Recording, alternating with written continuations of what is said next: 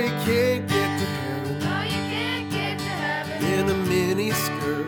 In a mini skirt. 'Cause God don't want. 'Cause God don't want. No little flirts. No little flirts. No, you can't get to heaven in a mini skirt. 'Cause the Lord don't want. No little flirts. No, you can't get to heaven in a mini skirt. 'Cause the Lord don't want no little flirts. Welcome to You Can't Get to Heaven in a Miniskirt. And it's Halloween. Happy Halloween. It's spooky. I'm Jessica. I'm Sarah. Do you hate me now? Don't we call it Jesus Ween? Jesus Ween. Oh my, what?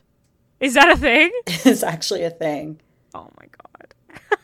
And it always makes me think of Jesus peeing.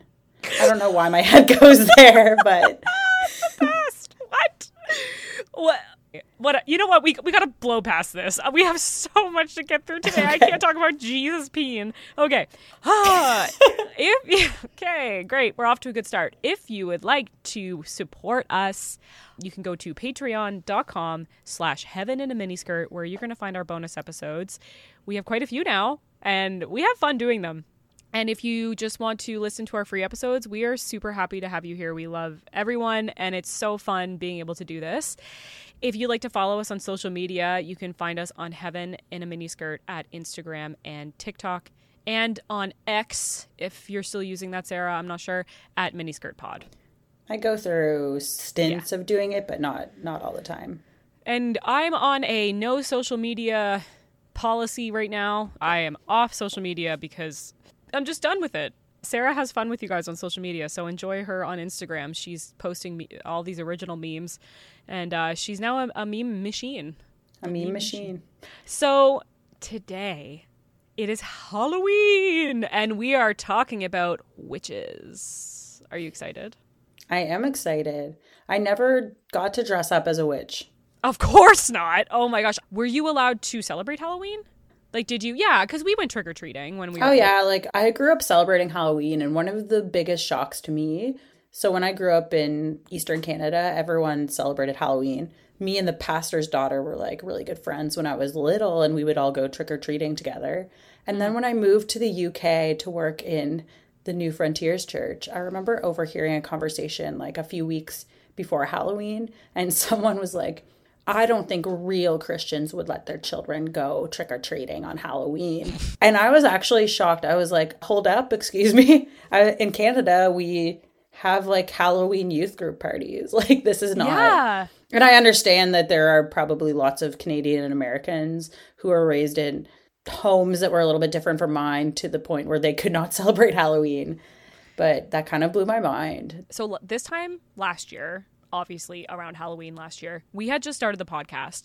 And so I was hardcore looking on social media, trying to figure out just Christian culture nowadays. And because it was so close to Halloween, and it's probably the same this year, there's so many videos about how, like, we don't celebrate Halloween because Halloween is demonic. And I was shocked, first of all, because up until I feel like last year, I had no idea this was like a mainstream Christian thing, that like people didn't celebrate Halloween. I was like, what the actual fuck? Like, who cares? And then I remember texting you and being like, what the fuck is the obsession with witches and hating witches and magic and the occult? And like, I don't get it. Like, who fucking cares? And then you told me, you're like, I think it's like the people that are practicing magic, it's like, if the miracle doesn't come from Jesus, then it comes from Satan. And that's the belief. Signs and wonders from false prophets, anything that's not of Jesus. And even sometimes when it is claimed to be of Jesus, people will be like, I think that's a counterfeit Holy Spirit. Oh my God. So basically, if you're not in full agreement or like semi-full agreement with the group that is doing something, you're like, no, it's probably the devil. So that is my story about how I found out that everybody in Christianity hates witches, which is very interesting because in my mind at the time, I'm like, witches aren't a real thing. But now I do actually know that people do identify as witches, which we are going to be talking about in our next episode. So this is Yeah. part 1 of witches, and we're going to be talking about history and ancient origins and Salem witch trials, and it's going to be very fun. And I have been doing this episode took me a really long time to research, and it was I bet. very depressing but also very interesting. And so I'm really excited to share all this information. I hope that it's not information overload for everyone and they're not like, oh my God, I feel like I'm in school. Because it's fascinating, because the way that we think about witches is in such a modern day sense. Well, we think of like Harry Potter. Yeah, or like wearing a pointy hat on a broomstick with a black cat, all of that.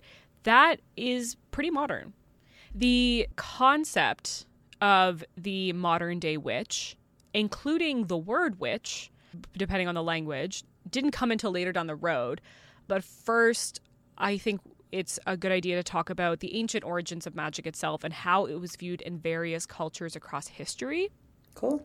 So in this whole episode, I'm going to refer to witches as witches, because just for ease of conversation. But in a lot of ancient societies, they were more called like sorcerers, sorceresses, healers, shaman. It just depends on the time and culture and language. But like the word witch is a little bit more modern. Pretty much any ancient culture you can think of has information about people performing magic. But just for the time's sake, we can't talk about every single ancient culture. No. It's going to take forever. That would be So overkill. I chose a few. And we're going to start with Mesopotamia. What we understand about witchcraft in ancient Mesopotamia is that it was viewed quite different than witchcraft in Western Europe, which we're going to be talking about later. They, in Mesopotamia, had a multifaceted view of witchcraft. And so the belief was widespread, but it was regarded as pretty legitimate. Like there was an understood difference between benevolent and malevolent magic. So good magic and bad magic. So like white versus dark magic. White magic versus dark magic, sure. No, but that's what I it's know. called in some In what? in Shimmer and Shine. It's a show about two genies. What? My kids watch it and they perform white magic, not dark magic. Oh, okay. Yeah, there you go. Just like in Shimmer and Shine, Sarah, there's benevolent and malevolent magic. So this is the stuff that we have from ancient Mesopotamia that mentions witches or sorcery. Obviously, like the records from ancient Mesopotamia are few and far between, but there is quite some stuff that they were able to dig up in archaeology. We have tablets that are called the Maklu, which means burning. It is a series of Akkadian texts. Akkadian would be like the language, one of the languages in Mesopotamia, regarding a long anti-witchcraft ritual. So on these tablets, it describes this ritual, and it's almost always like performed on the male elites, and the witches were usually referred to as female. It seems to be used when the male elite has like some sort of like ailment of some sort, like a sickness, or like he thinks he's been cursed. Okay.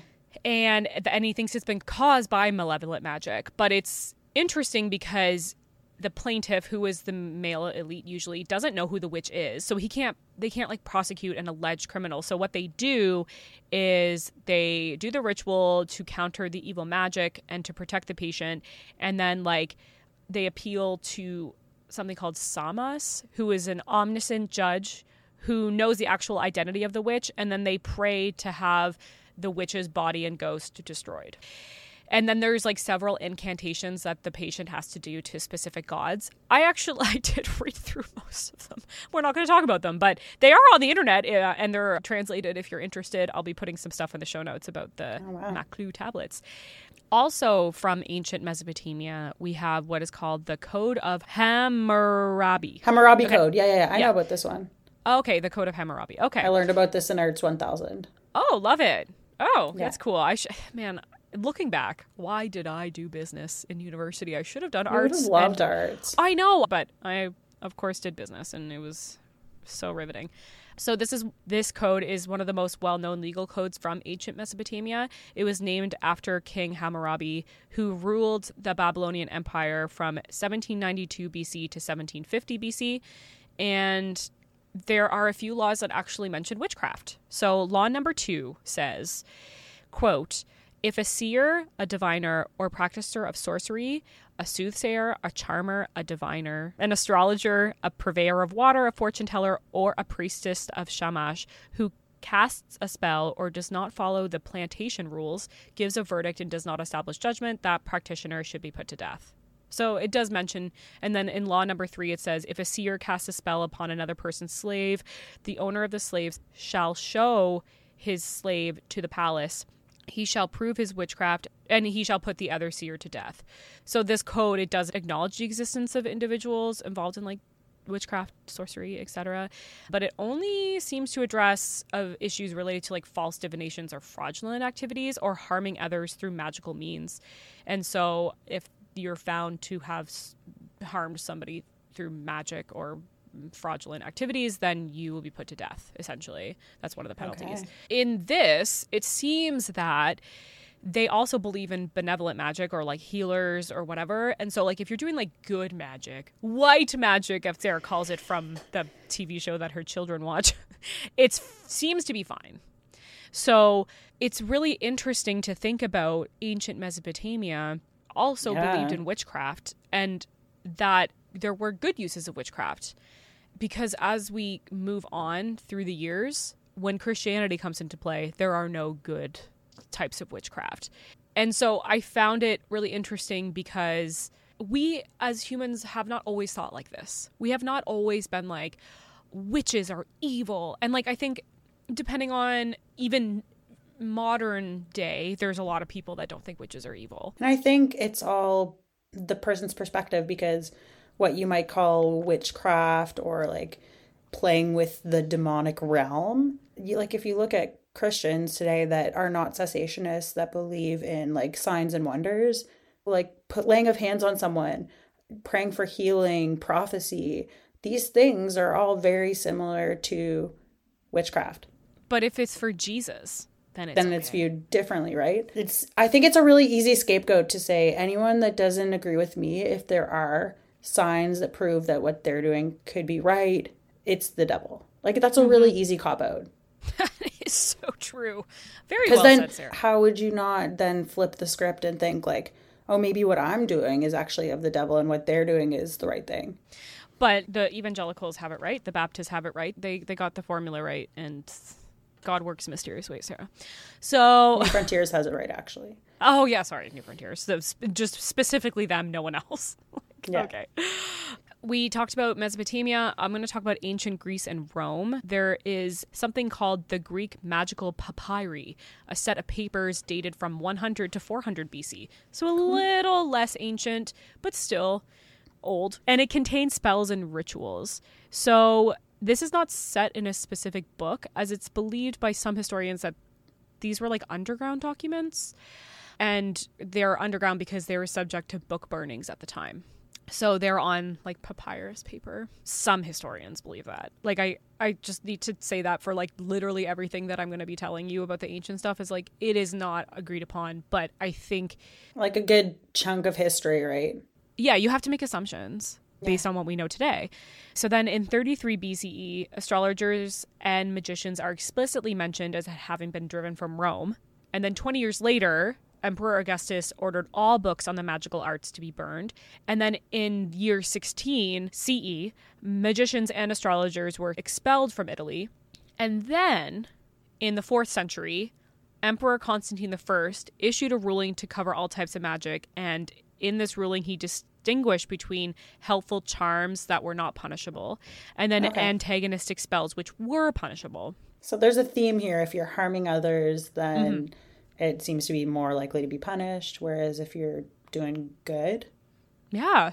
And that does end, you know, when we, and so that seems to be the theme in all of these ancient beliefs, is that like, there is like this good and bad magic, white and dark magic, as Sarah has said already. Sorry, I'm just not going to let that go for the rest of the episode. So if you really think about like the religion and gods that the ancient Romans and Grecians believed in, the magic and power was intertwined pretty closely with it. Well, because there was even the capacity for demigods. Like the divine and humanity were much more intertwined because their gods weren't virgins. Yes. Yeah. Not like our gods. A bunch of nerds. I mean, the Holy Spirit, debatable. All right, moving on to Norse and Germanic traditions. I don't have much about this, but I was at a birthday party for one of my partner's friends, and she had someone that was doing Norse card readings. Like, really? Based on the Norse gods. Yeah, like someone that was like a fortune teller, and it was really interesting. Oh, that's so sick. Yeah. Oh my God, you're all going to hell. So in Norse mythology, I am sure that I could talk about Norse mythology for a literal entire episode, but we're just going to do this little snippet here. But there are practitioners known as the Seor or Volva, often associated with female magic. And they were, like you said, these individuals were believed to have the power to foretell the future and influence events. So that's interesting. Yeah. The cool. Norse, they also had rune masters who used runes in magical practices. So there you go. This woman used runes. Did she call herself a Volva? No, she called herself like a fortune teller that does like Nordic or card reader, or I don't know. Love that for you. So indigenous cultures, again, just a little snippet, is that like in various Native American cultures and probably Native Canadian cultures, there were shamans and medicine men or women who performed spiritual and healing rituals. And I think it was like generally a pretty positive thing. And the practices, like they connected a lot with the spiritual world. Like from what I understand from indigenous cultures, at least in Canada, is that they are very connected with the spirits. There isn't the term witch. It's just like we're connecting with the spirits. That was part of culture. And then in ancient China, there's traditions of divination, astrology, and various magical practices. So even though I'm only just touching on those ones briefly, what I wanted to do with this section was just be like, it was everywhere.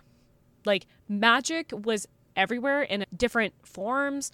They had different cultures had different views on it. Magic, the supernatural. Yeah, and just like world. It is part of being a human and being connected with the earth and being connected to the spirits of the earth. And depending on which tradition or which country you're from, it's just like there are differences, but it's almost like it's baked into our DNA to believe in the supernatural until Christianity comes along and ruins it for everybody, which is where we're going next. Squash them all. Now we are at a point in history when witchcraft is now related to Satan. So I'm keeping the rest of the episode pretty European, but keep in mind that all cultures have had their own beliefs surrounding witches and witchcraft even as the years went on. It was not just ancient civilizations. But Europe has managed to fuck up most of the world through colonization. Mm-hmm. And I think that the records of European witchcraft and witch hunts are probably the most expansive, and the records are probably the most well kept. That's what I'm thinking after doing all this research, because it's extensive. Like, yeah. I don't even know how else to put it. Like, I was FaceTiming my sister the other day, and I was like, look how long my notes are. And I have my notes app open on my laptop, and I'm just scrolling and scrolling and scrolling and scrolling. And she's like, Jesus Christ. Wow. And like, we only just got past the first section, which was the shortest section. We're going to start picking up steam here because we're in about the 1500s. So that's a lot of time that has passed between like ancient civilizations and now we're just like in the medieval period, and we're getting into the part where the medieval period turned into like the modern period. So are you ready to be depressed? Always. It is estimated that 30,000 to 50,000 people were executed in Europe in the 300-year period that the witch hunts were happening. And it is estimated that 75% to 85% of those people were women. That's what I was about to ask. Like, mm-hmm. A lot. Yeah, that's a lot of people. And I think there are some estimates that are higher than that, but this is just only because this is just in the 300-year period that the witch hunts were happening. But like before the witch hunts happened, like people were executed. Many people all over the world were executed for suspicions of witchcraft, and it's in like the hundreds of thousands in the world. Oftentimes, from my understanding, sometimes it was a scapegoat. Like, she's a witch if we just don't like what she's saying or that she's saying anything. Oh my gosh, Sarah, we're going to get into it. It's pretty fucking depressing.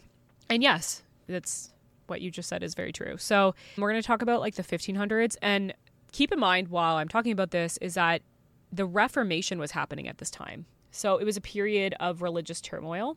However, both sides were actively hunting witches. So that was like something that they were both doing. Like neither of them were excused from it. So there was a lot of religious tension.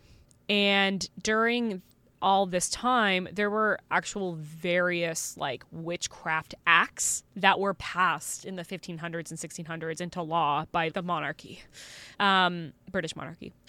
So first is there's three that I'll talk about. The first one is the Witchcraft Act of 1541. This one was instituted by Henry VIII, who was also the same guy who like had the 6 marriages and like married Anne Boleyn and like, so same guy. This guy fucking sucks. So he was Queen Elizabeth I's dad. Exactly. He was. He claimed that witchcraft was a felony, and he put that into law that it was a felony. And then it was repealed by his son in 1547. Then it wasn't replaced for another 16 years. So his son ruled after Henry VIII died, and then he died, and then Elizabeth ruled. So then she instituted the Witchcraft Act of 1562, but this one was more concerned with like addressing fraudulent claims of magic and witchcraft rather than the actual practice of witchcraft. Okay. So that's interesting. So it like targeted people who were falsely claimed to have magical powers, which like I'm not really against because you're just being like a charlatan. So that was the Witchcraft Act of 1562. And then in 1603, when James I took the throne, so Elizabeth's son, and we're going to be talking about him again later because he has quite an interesting history, he broadened the law in reference to witchcraft. So he was like pretty obsessed with witchcraft, and he was concerned with both the practice and like the fraudulent. So he upped the ante a little bit in terms of punishment. And the fact that witches are making pacts with the devil. So he had a personal obsession with witchcraft, and he wrote a book called Demonology, and he believes that witches were real. And so at this point, the penalties were now much more severe, and a lot of people were executed because of it. Wow. Those are the acts, but I'm going to talk about something that came across a lot in my research. This is a book called Malleus Maleficarum, and in English, this means the Hammer of Witches. It's a book that was first published in 1486, so before these witchcraft acts. So in my theories, in my own personal opinion, the Malleus Maleficarum, this book, influenced the laws put into place about witches. It influenced society's views on witches. I think that this is what really fueled the fire for the European witch hunts, because when it was first published in 1486, the witch craze hadn't really started in earnest yet, but after it was published, everything just went crazy. So, oh my God, I just need a minute because this book is so fucking depressing. Yeah.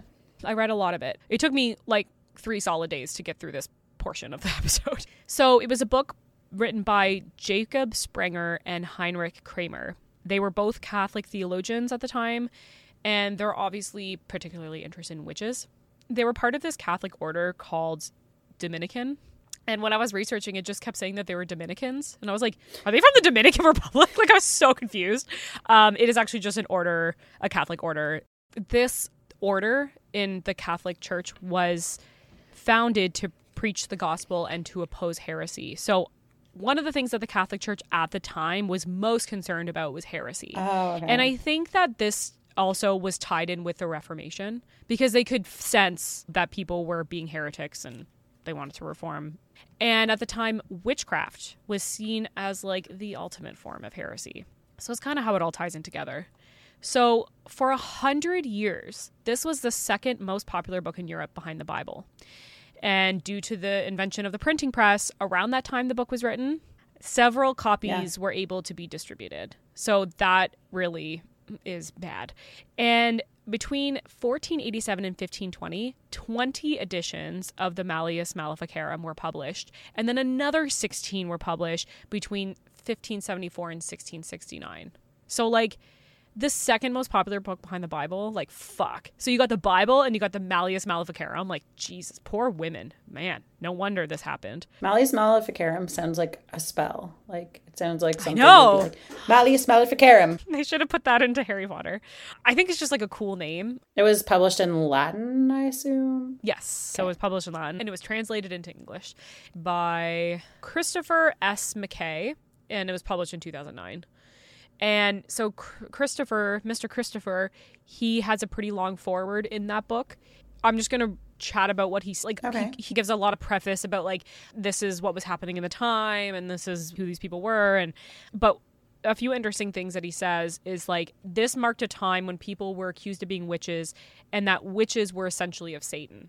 So this is when this kind of started. I think as long as Christianity's been around, there has been this idea of like magic, that like anything that isn't Jesus is this of Satan. But this is when it really started to like pick up steam. Okay. So this was a new concept, and it's known in modern scholarship as the elaborated concept of witchcraft. And it's characterized by 6 basic beliefs about like the activities of witches. And so the 6 practices are: 1, a pact entered into with the devil. So it is believed, literally like in all of these witch trials that we're going to be talking about, that like these women specifically, like really, let's just say women, they entered into a contract with the devil to receive magical powers. Right. The next characteristic is sexual relations with the devil. So there's lots of banging of devils. The third one is aerial flight. The fourth is an assembly presided over Satan himself. And at this assembly, the initiate enters into the pact, and incest and promiscuous sex were engaged in by the attendees. Like, so crazy. 5 was the practice of maleficent magic, and then 6 was the slaughter of babies. Like, why do we gotta bring babies into this? But I remember hearing about that growing up, that like you had to be careful at Halloween because witches would get together in the woods and they would slaughter animals and children and sacrifice them to the devil. Really? Yeah. You heard this as a child? Yeah. In church? Yeah. I mean, I've heard stuff like this in like pop culture, horror movies. No, I heard this. Cool. Super cool thing to tell a child. So that was the belief at the time. This book really talked about it. So the book, in a narrow sense, is not considered misogynistic, but it is absolutely permeating with the hatred of women. So it was broadly very misogynistic. So one of the authors is Jacob Sprenger. His thoughts on this are unknown, and honestly, there are a lot of historians that think that Sprenger didn't even write the book, and it was written by the other guy, and then the other guy also just used Sprenger's name just for like clout. Like cred? Yeah, cred. Street cred. And so the other author, Heinrich Kramer, he hated women. And it's really clear that he did from other writings that he has in history. Could we not say that most people in the 1400s, by today's standards, would be misogynistic? Like everyone? Yeah, okay. And of they course. all probably hated women? But I'd say like not all of them were like, let's kill the women because they're witches. Right. The anti-female premises of the book are pretty much fully attributable to Heinrich Kramer, who seemed to be a real fucking piece of shit. That's just in the foreword of the book. There's a lot of great stuff in the foreword. I think you can actually read the foreword for free using Google Books. Oh, cool. So it's interesting. It's a 1,300-page book. Obviously, I'm not going to be able to talk about the whole thing, but we'll talk about what I'm able to. So the book is broken up into 3 parts. So first is part 1, which talks about theology and philosophy, of basically a discussion of the existence of witches and that they like pose a huge threat to the church. The first line of this section is interesting. It says, whether claiming that sorcerers exist is such a Catholic proposition that to defend the opposite view steadfastly is altogether heretical. Okay. I feel like this line sets up the whole book very nicely. Like you're a heretic if you don't agree with what we're writing? Yeah, that's what it seems like. Next, oh my God, he goes on and on about how witches are real and demons. Demons and demons. I swear to God, he has said demons 500 times in this book. These people are obsessed with demons. We have a whole episode on demons if you're interested. Exactly. And so I was laughing. Like, I cannot overstate enough how much they talk about demons. It's in every section.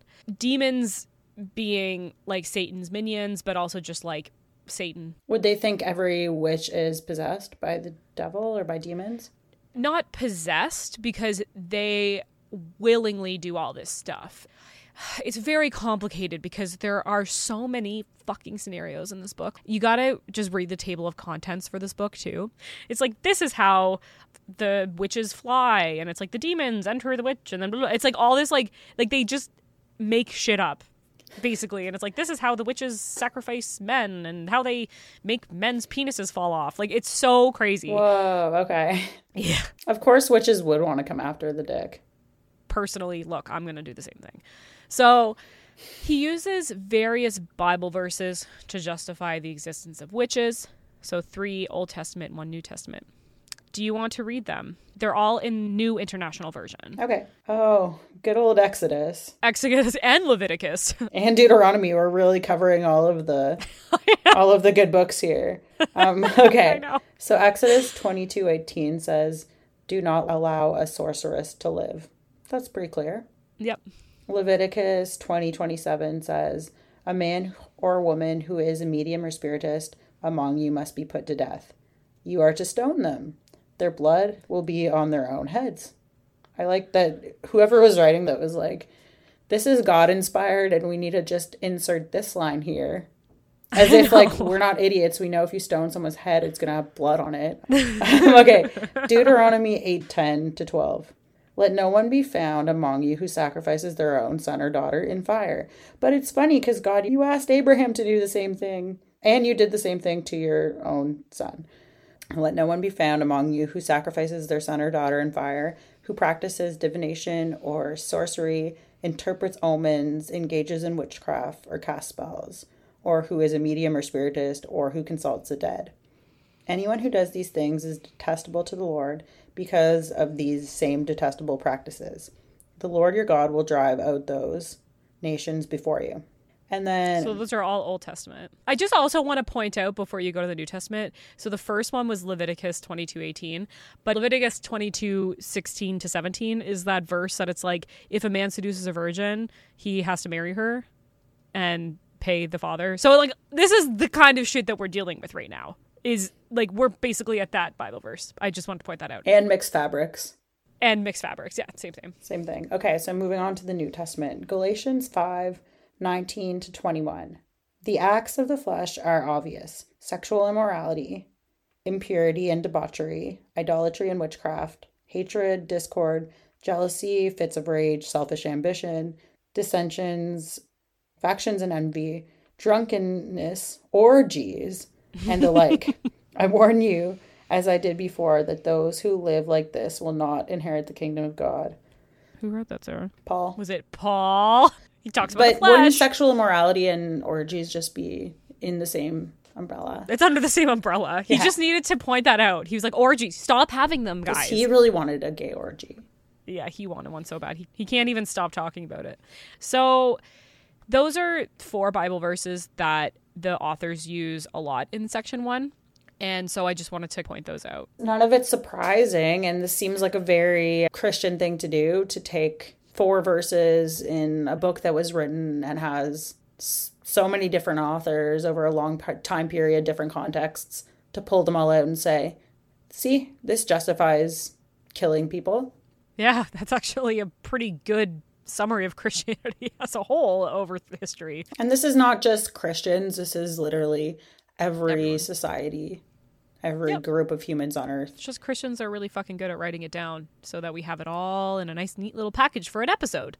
So moving on with the book, in part 1, it says that women are more susceptible to witchcraft and that they are more prone to temptation and sin, which was the prevailing gender bias at the time because Eve ate the apple. So this is where like the mental gymnastics is just, it's just funny. Like there's no other way to put this out there except that this is funny, is that it says that the increases in witchcraft is a result of God's will and that witches are allowed to flourish as a divine test or punishment because basically in the book it says that demons and Satan can't do anything unless God lets them. Like, okay. And so it must be God's will that witches are around and it's up to us to murder them.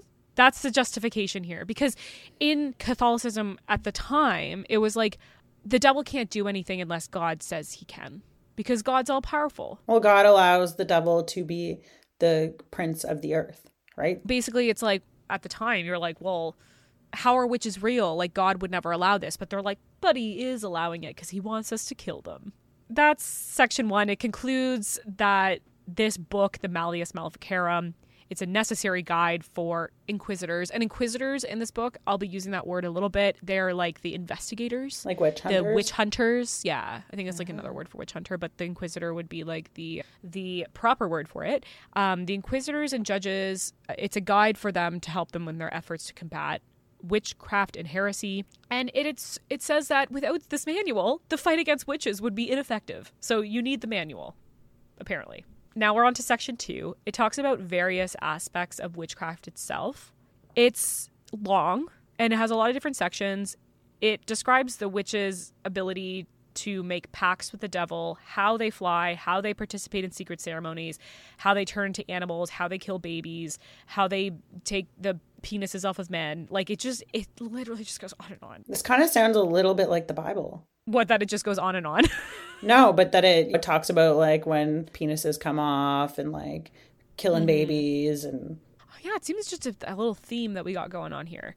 The part that covers different methods attributed to witches, such as casting spells and creating love potions, and just generally causing harm to others. This is where we get to like the dick thing, is that there's a story in this chapter about a witch, quote unquote witch. It's just like, there was a witch once that did this. Like, it is just completely made up, obviously, about a witch who used a spell to make a man's dick disappear.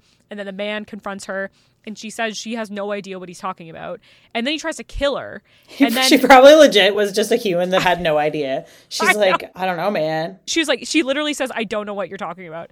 And then as she's going to die, she's like, oh, just kidding. Here's your dick back. That's the story. And I'm telling you, it was just like, there was once a man from Nantucket who lost his dick. Like, that's how it feels like. It's like a limerick. Like, and you know that there's nothing more terrifying to these men than losing their dick. You can really tell in this book. It is interesting because, yeah, like, look, I get it. It would be scary to lose your dick. That would be scary. So I can see where it comes from, but it's also just like, this is obviously just like an urban legend that isn't true. But, you know, back in the 1500s, I guess this was like, this is real, guys. This is real. If you think about it, like, the scientific method and the separation of politics and religion, like, that wasn't... And, like, that's why, you know, the preface of the book is really important because, like, you have to understand that this is the 1500s. It was so different. But I can still make fun of it looking through a 2023 lens because it's funny. All I can think of is, like, imagine this being written today. And I know that's, like, not really a good way to look at it, but it's still funny. But there's people that think that way today. Yes, that's true. I think that's the mind-blowing element here. That they would love to basically do what this book says and kill witches. That's true. The next part of part 2 is like this big section about like remedies, and they talk about the remedies to different afflictions. So they're just like basically prayers and exorcisms depending on the different affliction that you've come across as a person who's been cursed by a witch. Like how to grow your dick back kind of thing. How to grow your dick back. Pray really hard. And it's like, yeah, exorcising demons and all that. Okay. That was part 1 and 2. Now we get into part 3, which I think is, in my opinion, very interesting because it's the practical instructions for witch hunts. So It provides instructions for like the inquisitors and the judges on how to identify, question, torture, literally torture, and prosecute witches. Yeah. So that's really depressing, but it talks about how they like identify witches through their physical characteristics. So some of these characteristics, they're like, hey, if a woman has this, she's a witch. So the first one is witch's teat, which is basically a third nipple. Believed to be used for the suckling of their familiar. And a familiar is like a little spiritual witch's assistant. Could be like a small animal. That's kind of how like the cat. I like the cat. Black cat. The hawk. Yeah, and so like the witch gets the familiar after she makes a pact with the devil, and she has like a little minion, a little assistant who suckles her third nipple, and so she gets a third nipple so she can feed the animal. Okay. The spirit. Yep. And even more vague, Then this is the witch's mark, which is just like a mark, a mole, an unusual blemish on your skin, which is seen as signs of a pact with the devil or a location where a familiar spirit fed. So like literally if you're a woman with any blemish, which like you could look on anybody's skin and find that, you're fucked. So they're just like, let's make it just super broad. So any human can be said to be a witch. So those are the physical characteristics. There's a few more, but those are the two most interesting ones. Behavioral characteristics are also discussed. So this is like what you were saying earlier, Sarah, about how like if you just don't like someone, like you can just say they're a witch. So like anyone strange in any way can be a witch. So they'd say like someone is living alone, someone's a recluse, someone is expressing unorthodox beliefs. They're not really like into church. They're not as pure as you should be in different societies, like depending on where you live. Like, yeah, you could basically just be like, this woman's a widow and she's mean. She's a fucking witch. Oh my God. That's how it worked. That's how it worked. And it's really fucking sad. And then it talks a lot about inquisitors and what they are. And it encourages, they're like the witch hunters. I bet they're all men, eh? Probably. I didn't pick that up, but yeah, like absolutely. They're all men. I think there's a lot of women, and we'll talk about this as we talk about each specific witch hunt. Women like hunting witches too. Like doing the dirtiest work for you. Is this Taylor Swift lyrics? Oh, of course it's a Taylor Swift lyric. I was like, oh, that's very specific, Sarah. There you go. Yes, because, and the thing is that what Taylor Swift is saying is very true, as always, is that as always, in a lot of the witch hunts, a lot of women named other women as witches for various reasons, but that was like a big thing. They're like, oh, you think I'm a witch? Well, like Sarah, that bitch is a witch. Yeah, you should see her third teat. Oh my God. So, oh my God. I'm glad that you made a joke because we're about to get to something really sad. It's not funny, but torture. It's not funny.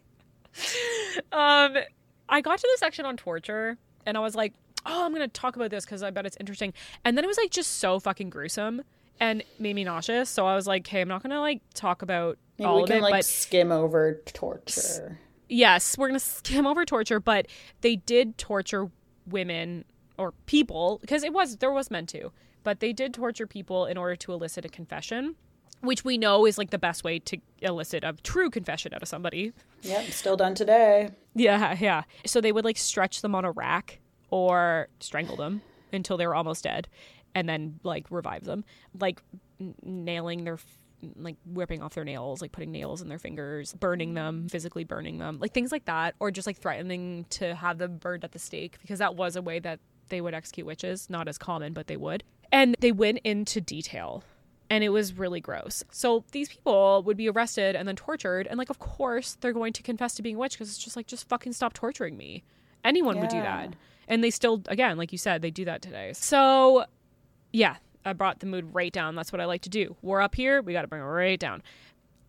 After torture, talks about like the trials and how to do a step-by-step process for conducting a witch trial.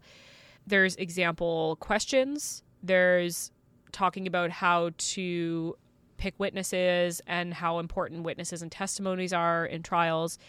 And it suggests that the testimony of other accused witches should be considered reliable, which contributed to the cycle of accusations in witch trials. So like one person would be, like I said earlier, they would be like accused as a witch, and then they would say like this person's a witch, and then that person would say this person's a witch, and then it would just go around and around and around until everybody dies. That does happen quite a bit, but that's it for the Malleus Maleficarum. Okay. And the Malleus Maleficarum, in terms of the history of witchcraft and witches, is very popular. I watched a few documentaries on witches and modern day witches, and the Malleus always came up. And so I was like, okay, well, clearly this is very important. So, do you have any questions before we move on? No, I think you did a good overview of that 1,300-page book. Yeah. We are going to move on to some different witch trials that happened after the Malleus was written. So the Malleus was written, like I said, the first one was written in 1486. So we're skipping ahead now to the 1500s, specifically the 1590s. So witch trials have been happening at this point in Europe, like scattered. Okay. Now, in 1590, there was a trial called the North Berwick trials, and at least 100 people were executed. Oh, wow. And this was caused because King James VI of Scotland, who later became King James I of England. And this is also the same King James that wrote the King James version of the Bible. Oh. Yeah, so just a little tidbit for you. Once Elizabeth I died, then he became the King of England. He's the one who created the third law that we talked about earlier after Elizabeth died. So she created one of the Witchcraft Acts, and then he created another one in later years. But before that, he helped whip up a pretty big witch panic in Scotland in the 1590s. So what happened was that he was on a voyage at sea with his new Danish bride, Anne, and there was like a lot of bad weather, and they thought that they had been personally targeted by witches who conjured like dangerous storms to try to kill the royals. Like, so they're like, it wasn't just bad weather, it was witches. It checks out. When he returned, he formed a tribunal. So at the time, there were witchcraft trials happening where his bride was from. So this is where he heard about it. And then he formed a tribunal when he got back to Scotland. And then several women were accused of witchcraft, and some confessions were born from torture. He sanctioned the witch trials after, like, there was a pretty alarming confession in 1591 from one of the witches. Her name was Agnes Sampson. That's a badass name. Agnes Sampson. I think that she probably, like most of the women that were accused, was tortured, and then so she just made up a fantastical story because that's really what was going to allow that torture to stop. So she revealed that there was 200 witches, even some from Denmark, where his bride was from. They had sailed in groups to the church of a coastal town of North Berwick on Halloween night of 1590, and then the devil preached to them and encouraged them to plot the king's destruction. And then after hearing those confessions, like, even though they came from them being tortured, King James was like, holy fuck, there's 200 of these people out to get me. Exactly. So I think before this confession came, he was like, maybe not. And then this confession came and he was like, oh my God, there's witches everywhere and they're threatening my reign as king. Agnes just made it so much worse for everyone. So this was called the North Berwick trials. And then 6 years later, another panic broke out. And then all the crazes in Scotland, it was estimated that more than 1,500 people were executed, which, like, per capita is higher than any other European witch hunts. Wow. And then 75% of them were women. So that's a quick overview of one of the trials. There's a lot of really interesting tidbits of all these trials. It's just the problem with all the witch trials is that there are so many people involved because there's so many people accused. There's so many family members that they accuse of other family members and blah, blah, and it goes on until I lose track of all the people, and you just can't talk about everybody. No. You'd have to do an episode on each witch trial. So that was like a very quick overview of what happened. But after all of this happened, King James wrote his dissertation called Demonology. So we talked about that earlier. He wrote that in 1597.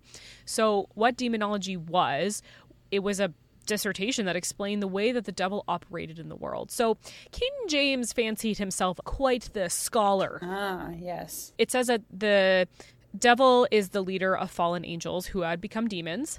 The demons made pacts with people and granted them powers to work harmful magic. Witchcraft was a secret conspiracy between humans and demons who were out to do all the harm they could. The faithful's only hope was to appeal to God, and especially to the God-given powers of kings like James. Of course, the king. The king has a God-given... God-given... It's his job to save the world from the witches. I think the thing is about the royals is that, I don't know about nowadays, but, like, they really think that they are appointed by God to be the king or queen. Like, that is the monarch in the United Kingdom is the head of the Church of England. The church. Yes. So, like, and they really believe that, like, God is like this person. I'm sure nowadays they're like, a little more nuanced. It's symbolic. Yeah. So that was what King James did. And then when he became the King of England in 1603, he brought in that law in regards to witchcraft. So all this stuff in North Berwick happened in the late 1590s. And so he was still, like, on his bullshit many years later. Yeah. Wow. So then another one of the really famous witch trials is in Europe is the Pendle witch trials of 1612. It's one of the best recorded of the 17th century. The Pendle witch trials. The Pendle. It's quite famous, apparently. The only reason I had never heard it is because I'm not European. I think that's just like the way it is. But if you're from Europe, I think you've heard of it. And there is definitely like a monument to these women because so at the time, 12 people were accused of witchcraft. 1 died while held in custody, and then 11 went to trial. Before the trials took place, there was laws put into place in various towns, including Lancashire, where this all took place. These laws told lawmakers to make a list of those who didn't attend church or take communion, which was a criminal offense. And then, of course, if you didn't do that, then you were probably considered a witch. So 6 of the people that were executed were from 2 families that were headed by elderly widowed women, and there was like a rivalry between the 2 families. It all started when one of the accused, the first accused, a woman named Alison Device, she was part of one of the families. She met a peddler named John Law. She met him like on the road, and she wanted to buy pins from him. Something about like a pin, like a metal pin was like really popular at the time, really expensive, and also probably used in quote unquote witchcraft. So then she ended up cursing him, which sure, she cursed him. He ended up having a stroke a few days later, and then he blamed Allison, and she confessed to it, and then accused one of the women, Elizabeth Southerns, who was the matriarch of one of the families. So Elizabeth Southerns was one of the really old ladies. She accused her of teaching her witchcraft because Elizabeth Southerns was known as a witch in the area for over 50 years. Oh, but wow. At the time, before, so this was 1612, it was part of culture that you were a healer or a shaman or whatever, and it wasn't malevolent or dark magic. Black magic, as you called it, sorry. And so it's an interesting is that like the craze really started to take off after King James wrote his book about demonology in the area. And then, so even though she was a witch, a known witch for over 50 years, Alison Device was like, this bitch is a witch, and she taught me how to be a witch. So then they arrested her, and unfortunately Elizabeth Southerns died in jail. But before she died, she also accused the other rival family, so the other matriarch. Like a big old fuck you to them. Kinda. That tended to happen a lot in these witch trials, and also like they would just be like, oh, my daughter's a witch, even though like they get along with their daughter. But I think a lot of these things were said under torture. And I think people also out of concern, because if you genuinely believe that someone, even if they're close to you, has made a pact with the devil and is performing dark magic, and that they need that person needs to be killed, you know? Yeah, I mean, if you're that superstitious, things were different. I could see that happening. Since this was in 1612, King James' law had already come into effect, and he changed the laws in terms of trying witches. So like it broadened it like changed how witches were tried in relation to like other crimes. So they let a 9-year-old be a witness and literally just like make things up. At the time, that never would have been allowed in a regular court of law. We know eyewitness testimony is not super reliable anyway. Yeah, I mean, we know that now. But I think also she was just making shit up because like 9-year-olds do that. Yeah. And then 10 people were executed. Jeez. And at the time, the executions generally were by hanging. But there were some witch trials in Europe that resulted in burning at the stake, which I think is like one of the more popular ways to think about. It's what you like stereotypically think of, which is burned at the stake. And so it wasn't uncommon to be burned at the stake, but it was a lot more common to hang people and then just like hastily bury them where they were hanged. So that was the Pendle witch trials of 1612. And there were, again, a lot more witch trials. What you'll notice if you ever look these up is that there is just the common theme of there was one person that's kind of weird, and then it just takes off from there. They start accusing this person, and then it goes on. And it usually starts with like a man accusing a woman, and then like not all of them were women. Most of them were. I'm sure the majority of them were not actually self-identified witches. I think you look at Elizabeth Southerns at the time, and she was a self-identified witch, but I think at the time witch meant healer. Right. Like someone who has like potions and maybe makes like a love potion. It's really troubling. And speaking of troubling, we're going to be talking about now the Salem witch trials. So this is our last witch trial. And this is like not far from where we grew up. Yeah, so it's actually quite close. So Salem witch trials, this is what I put. I put lather, rinse, repeat. Because it is the same fucking thing as all the other witch trials. It's just, now this one's in America, and that's why we know a lot more about it. Because it's so famous. Yes. When I started researching this podcast, I listened to a very long podcast series called Unobscured, and it's about the Salem Witch Trials. The first season of it is about the Salem Witch Trials, and what I learned was very interesting, but there are a lot of people, a lot of names, a lot of characters, and by characters I mean like actual people that were involved in the Salem Witch Trials, but like a lot of characters in this story that it's really hard to keep tabs on all of it. But there is also a book, I think it's just called Witches. It won the Pulitzer Prize a few years ago. Oh, and wow. it's a history of the Salem Witch Trials of 1692, and it's just very long. And I think if you're like actually very interested in learning about the Salem Witch Trials and all of the people, there are a lot of resources for you. I'm just saying that because I had to simplify it. What you're trying to say is you're only going to zoom in on a few narratives as opposed to being able to capture the entire thing. I'm like, I can't capture this whole thing. Like, I can't. Just some background on Salem was that Salem was founded in 1626 and then was taken over in 1628 by the Massachusetts Bay Company to help settle thousands of Puritans.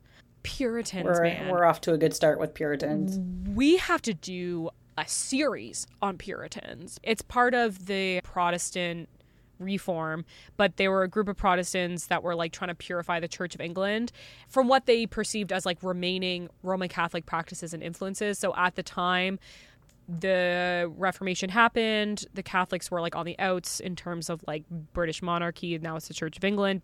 And they're like, you are not pious enough. You're having too much fun. We don't want any fun. We don't want any happiness. It's like, it's all fucking suffering. So this is what the Puritans are like, literally my worst enemies. Like, I cannot with the Puritans. They are so brutal. So here we are in Salem, Massachusetts with a shit ton of Puritans. Yeah, so this shit ton of Puritans. This is a settlement of Puritans. Between 1689 and 1692, so 1692 was when the Salem Witch Trial started, but right before that, Native Americans were continuing to attack a lot of English settlements along the Maine coast, including like near Salem. They never, at least at this time, they hadn't attacked Salem, but there was a lot of people being killed and a lot of abandoned settlements. And it created a lot of tension in the settlements because it's scary to think that you're going to be invaded, but except that you took their land. So, like, I don't feel bad for them. I'm just saying this is what tension was going on. Right. And in Salem, there was a lot of rivalries and quarrels about land, resulting in family rivalries.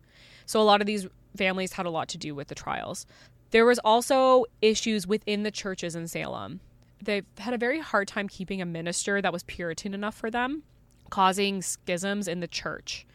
So they eventually settled on a man named Samuel Parris. So Samuel Parris was the minister at the time. So he moved to Salem and he brought a woman, his slave, who is named Tituba. And then she had her own traditions. I wanted to really give you the overview of what was going on in Salem. It's funny that Puritans are trying to be pious, but they're like, slavery checks out. That's fine. Yeah. Because it's not like the world, like people knew back then that like that was wrong. Like, people knew slavery was wrong. You know what? We both have seen this video of this dude being like, you know, I don't support slavery, but if slavery didn't happen, then these people would have never known Jesus. That is still the prevailing attitude with some people. That is the Florida education curriculum. Yeah. We can sit on our high horse in 2023 and be like, slavery's bad, but there's still people that are like, well, actually, without slavery, they wouldn't have known Jesus and they would have gone to hell. And I'm like, well, you know what? What you're saying isn't real. Maybe we're already in hell. So in 1692, the witch trials began. At this point, the witch craze in Europe was happening in like the 1500s and the early 1600s, and we're almost in the 1700s now, which is like we're bordering on modern times. Medieval period is pretty much over, but now we're in America, so we're far away from Europe. We're in a new world. Two young girls, one was Samuel Parris's daughter, and the other his niece. So Samuel Parris was the preacher. Okay. And at their home, they all lived together. The two girls, they started having convulsions and fits. And then they were like, this is witches. Witches are attacking us. And they were like convulsing and exhibiting a lot of strange behavior. And so from the records, it does seem it was pretty disturbing to people. They said that there was like astral projections of witches that were torturing them. And then they accused their slave Tituba of being a witch. Samuel Parris then beat Tituba until she essentially confessed. So confession by torture again. I know. This is just the beginning. There was a lot of people that were accused and executed, so we're only going to talk about a few. But this is just like the beginning of the trials. These 2 girls are saying that they're being attacked by witches, and then they just start like naming women that they don't like. And they're just like, this bitch is doing it. So one woman, there was 2 other women that were now being accused named Sarah Good and Sarah Osborne. They were then arrested. Sarah Good was a destitute and rude woman who just like people didn't like. And that doesn't mean that she's a fucking witch. She's just like the history. When I was looking at the history, like she had a really fucking hard life, and she was now homeless, trying to feed her children, and she was just bitchy. And I would be too. Sarah Osborne, the other accused, she was just somebody that didn't regularly attend church, and she had married a servant of hers, and people just didn't like that. And they were like, this bitch, she's out. Then they just get like arrested, and then their trial is just set. So they're stuck in like a jail. And the jails, the conditions are awful. Like a lot of people die in jail before being tried for witchcraft in all of the witch trials. Okay. Including Salem. The first person to be executed for witchcraft in Salem, her name was Bridget Bishop. She was hanged on June 10th, 1692. She was the owner of a tavern, and she had been accused of witchcraft before, but there was just different laws in place then. And now she was accused again, and then it just went downhill really quickly. When she was hanged, she was the first person to be hanged, the first person to be tried. It seemed like maybe the town was regretful, because I think like there was like this 20-day period, and they were just like, maybe we shouldn't do this. Yeah. But then the trials began again, and unfortunately it wasn't the end of it. So a total of 20 people, 14 women and 6 men, were executed by hanging. 1 person was pressed to death, and 2 dogs were executed. So the person that was pressed to death was being tortured for a confession. Dogs? I know. Because I think they were probably considered like a familiar, or like, I know. I mean, I feel bad for people, but like dogs, it's not like dogs can confess anything. Like they're just... No, they're dogs. They're dogs. I know. This was just like nothing short of fucking insane. Like, when I'm looking at the legal proceedings, they allowed spectral evidence in the trials, which is just like evidence of people's dreams. That was evidence. Yeah, like, so if I'm accusing you of being a witch, I'm like, oh, Sarah came to me in a dream, and she was torturing me in a dream, so she's like a witch. Yeah, like it's bad. So they did allow spectral evidence. And then as the Salem witch trials were kind of winding down, the craze kind of spread to a neighboring community, Andover, and they had numerous people convicted and executed as well. Wow. It's just that Salem would be like the most famous known in history, but it did start to go to like neighboring communities. Wow. So in early 1693, so it's only been a year, the hysteria surrounding the trials eventually began to wane because the accusations were just becoming absurd. And then public opinion was turned against the proceedings. And then the people, I think a lot of the people that were like part of the trials in terms of like the jurors and the judges were expressing a lot of regret. So they shut down the trials, and then that was the end of it. Okay. And it just like, it was fast and it was crazy, and all these people died, and then it was over. A lot of the women that were hanged, they didn't even get their convictions overturned until like, a lot of them were very recent, like a couple years ago. So that's the Salem witch trials. Again, huge history, but it's really interesting. Wasn't it like psychoactive mold that made everyone like crazy? Oh my God. Okay. I knew you were going to bring that up, which is my favorite thing, because that is literally the next part, which is like some theories as to why the Salem witch trials happened. It's like the bread. Okay. So we'll talk about the bread theory first, because there's 2 theories that are talked about. The convulsive ergotism is the bread theory. So I knew you were going to bring it up, because this is like such like a Reddit thing. It's like, did you know? Oh, yeah. And you're just stoned going down like a random rabbit hole. Yeah. As humans, we want everything to be easily explained by something. This is that rye bread theory that everyone always talks about. So the theory is that people were eating rye that was essentially poisoned and moldy, and the disease is called convulsive ergotism. Its effects happen because of long-term ergot poisoning. It causes convulsions, spasms, and psychosis. So they were like, oh, these girls were suffering from convulsive ergotism, and that's why they were convulsing. But when this theory was first proposed, it was like largely discredited immediately. Oh, okay. by Salem witch scholars. So the theory was written at the time by an undergrad student doing a paper for a history course. And then she just like submitted it to, and I think she's like a doctor now, Yeah. but like she has a PhD, but at the time she was an undergrad, and she just like submitted it to a scientific journal to just like see what would happen. Oh, And they cool. published it. Wow. It doesn't really hold up. And the reason is that if there was ergot poisoning, like the whole family would have eaten Right. it and Everyone started would be convulsing. convulsing and psychotic. Totally. And like the whole family, the whole town would have been like, yeah, they could have all been psychotic, but I think the exhibited symptoms don't really like line up. Right. And in the Salem witch trials, only a few girls exhibited symptoms. The symptoms were just not those of convulsive ergotism. So also there was like this abrupt ending in the crisis because the people that tried and judged the cases felt remorse and second thoughts. It doesn't really make any sense because convulsive ergotism doesn't just stop. Like you don't just like suddenly everyone stops. And it also doesn't take into account the spread of the craze to neighboring communities. So there was those neighboring communities. So basically what this theory says is that these two girls had convulsive ergotism because not all of the people that were accusing people of being witches were convulsing. There was only a few young girls that were doing that. Right. So it just like doesn't really make sense. But it's a fun little theory. But I think the problem with convulsive ergotism that makes me really annoyed is that like people are like, oh yeah, the rye bread did it and that's that. And there's nothing else to take into account here. There was also something then put forward called the Little Ice Age. And this one's really interesting. There was a dissertation written by Emily Oster, and she's a economist. And she has written actually a bunch of books about like pregnancy and having kids. So she actually wrote this paper, which I just found that was funny, talking about the Little Ice Age in terms of when the witch hunts happened. Yeah. And it correlates it with temperatures dropping and crops gone bad. The theory is that there was a little ice age in about a 150-year period after a 400-year medieval warm period.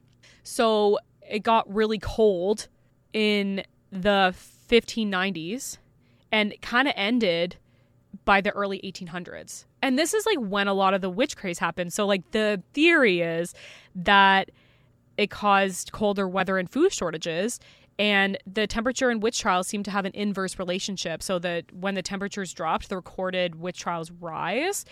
And that was just like an interesting little thing, is So that basically like because people were hangry. people were hangry. That's like the extreme version of hangry. It's the most extreme version. And like the Little Ice Age actually did happen because there is proof that Iceland was completely surrounded by ice, and the River Thames in England and the canals in Holland would routinely freeze, which is like not super common. There is this theory that there is like an inverse relationship and people were hangry. So that's a good one. We talked then, the theory of convulsive ergotism that we've already talked about, but then like my opinion is that like they were fucking making it up. There doesn't have to be a reason. People are fucking crazy. That's the reason. These people were Puritans. They came to a new world. They were scared because the Native Americans were going to attack them. And maybe some of these women like legitimately felt like they identified with the spiritual practices. Yeah, for what I understand about Salem is that like all the women that were accused, I don't think any of them actually thought that they were witches. Like it didn't seem like it just because it was a Puritan society. They just weren't Puritan enough, and people didn't like them.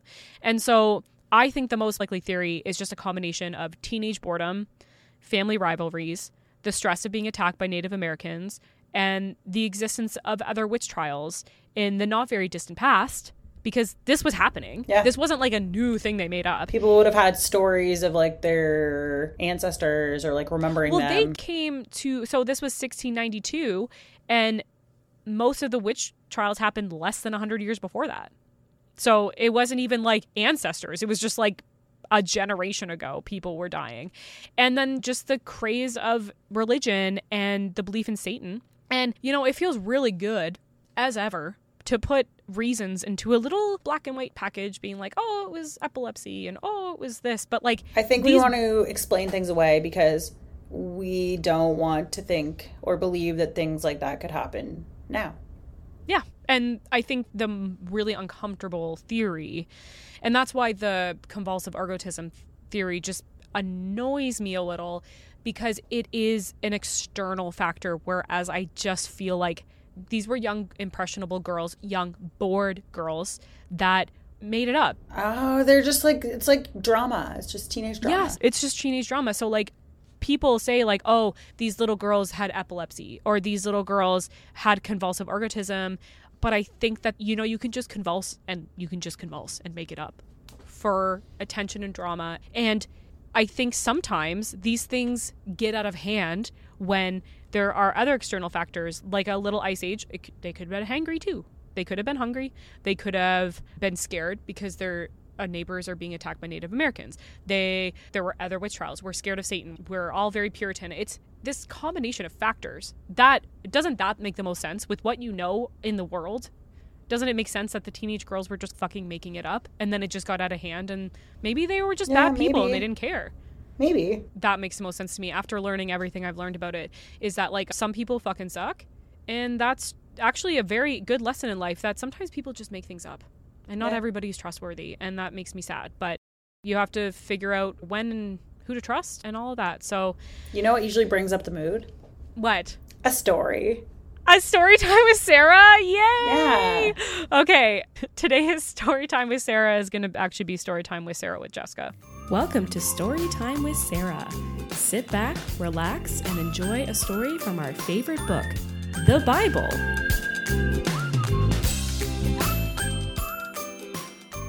Story time with Sarah with Jessica is going to be 1 Samuel 28, which is the story of the Witch of Endor. Which sounds so fucking epic, by the way, but it's not. It's actually not epic at all. Okay, I want to follow along in my Bible. 1 Samuel 28. Everybody gather around, little children, sit crisscross applesauce in the circle, and we're going to open our Bibles to 1 Samuel 28. Is your sword ready, Sarah? Yep, all there. Okay, so this story, just for background, it takes place the day before King Saul is killed on Mount Gilboa in a battle with the Philistines. So it's long, so I'm going to read it. Now Samuel had died, and all Israel had mourned for him and buried him in Ramah, his own city, and Saul had put the mediums and the necromancers out of the land. The Philistines assembled and came and encamped at Shunem, and Saul gathered all Israel, and they encamped at Gilboa. When Saul saw the army of Philistines, he was afraid, and his heart trembled greatly. And when Saul inquired of the Lord, did not answer him, either by dreams or by Urim or by prophets. So, like, the Lord hates Saul now. I guess Saul must have done something that he didn't like. So then Saul said to his servants, "Seek out for me a man or a woman who is medium, that I may go and inquire of her." And his servant said to him, "Behold, there is a medium at Endor." So Saul disguised himself and put on other garments and went, he and 2 men with him. And they came to the woman by night. And he said, "Divine for me by a spirit, and bring up for me whomever I shall name to you." The woman said to him, "Surely you know what Saul has done, how he has cut off the mediums and the necromancers from the land. Why then are you laying a trap for my life to bring about my death?" But Saul swore to her by the Lord, "As the Lord lives, no punishment shall come upon you for this thing." And the woman said, "Whom shall I bring up to you?" And he said, "Bring up Samuel for me." Then the woman saw Samuel. She cried out with a loud voice. And the woman said to Saul, "Why have you deceived me? You are Saul." And the king said to her, "Do not be afraid. What do you see?" And the woman said to Saul, "I see a god coming out from the earth." He said to her, "What is his appearance?" And she said, "An old man is coming up, and he is wrapped in a robe." And Saul knew that it was Samuel. And he bowed with his face to the ground and paid homage. Then Samuel said to Saul, "Why have you disturbed me by bringing me up?" Saul answered, "I am in great distress, for the Philistines are warring against me, and God has turned away from me and answers to me no more, either by prophets or by dreams, and therefore I have summoned you to tell me what I should do." And Samuel said, "Why then do you ask me, since the Lord has turned away from you and become your enemy? The Lord has done to you, and as he has spoke by me, for the Lord has torn the kingdom out of your hand and given it to your neighbor David. Because you do not obey the voice of the Lord and did not carry out his fierce wrath against Amalek." There, that's why he's mad. "Therefore the Lord has done the thing to you this day. Moreover, the Lord will give Israel also with you to the hand of the Philistines, and tomorrow you and your son shall be with me. And the Lord will give the army of Israel also to the hand of the Philistines." Then Saul fell at once full length on the ground, filled with fear because of the words of Samuel. And then there was no strength in him, for he hadn't eaten anything that day. He was hangry. He was hangry. Hey, there you go. And the woman came to Saul, and when she saw that he was terrified, she said to him, "Behold, your servant has obeyed you. I have taken my life in my hand and have listened to what you have said to me. Now, therefore, you will also obey your servant. Let me set a morsel of bread for you and eat it, and you may have the strength when you go on your way." He refused and said, "I will not eat." But they urged him, and then they listened to him, and then he blah, blah, blah. Now the woman had a fattened calf in the house, and she quickly killed it, and she took the flour and kneaded it and baked an unleavened bread of it. So specific. And then she put it before Saul and his servants, and they ate, and then they rose and went away that night. And then he died. Yeah, then he had died. Bye-bye. So Okay. that was the Witch of Endor. I just really wanted to find like a witch in the Bible, and she seemed cool. She was like, "I don't want to die." And then she realized he was Saul, and she was like, "Fuck you, man. Like, you're the one who did this to us. You drove us away, and now you want to use my services." And yeah, Saul's dead now. So that is story time with Sarah. Nice. That's a very interesting At story. least she killed the fattened calf. She made him some unleavened bread. Like, And then she fed him and let him on his way because she didn't want him to be hangry. And that's the moral of the story. You shouldn't be hangry because then bad things are going to happen. like the witch trials. That's the moral of this whole podcast, honestly. Yeah. So what did we learn? Wow. We learned a lot. Sarah, we talked about ancient origins. We talked about Malleus Maleficarum, all the witch trials. And then what's next for us, Sarah? We're going to do part 2 of the witches, and it's going to be more modern day witches, Wicca as a religion, and Taylor Swift. So, and Taylor Swift, okay. After you have heard this episode, if you have any modern witch information, or if you are a witch yourself, please feel free to reach out to us. You can DM us on Instagram.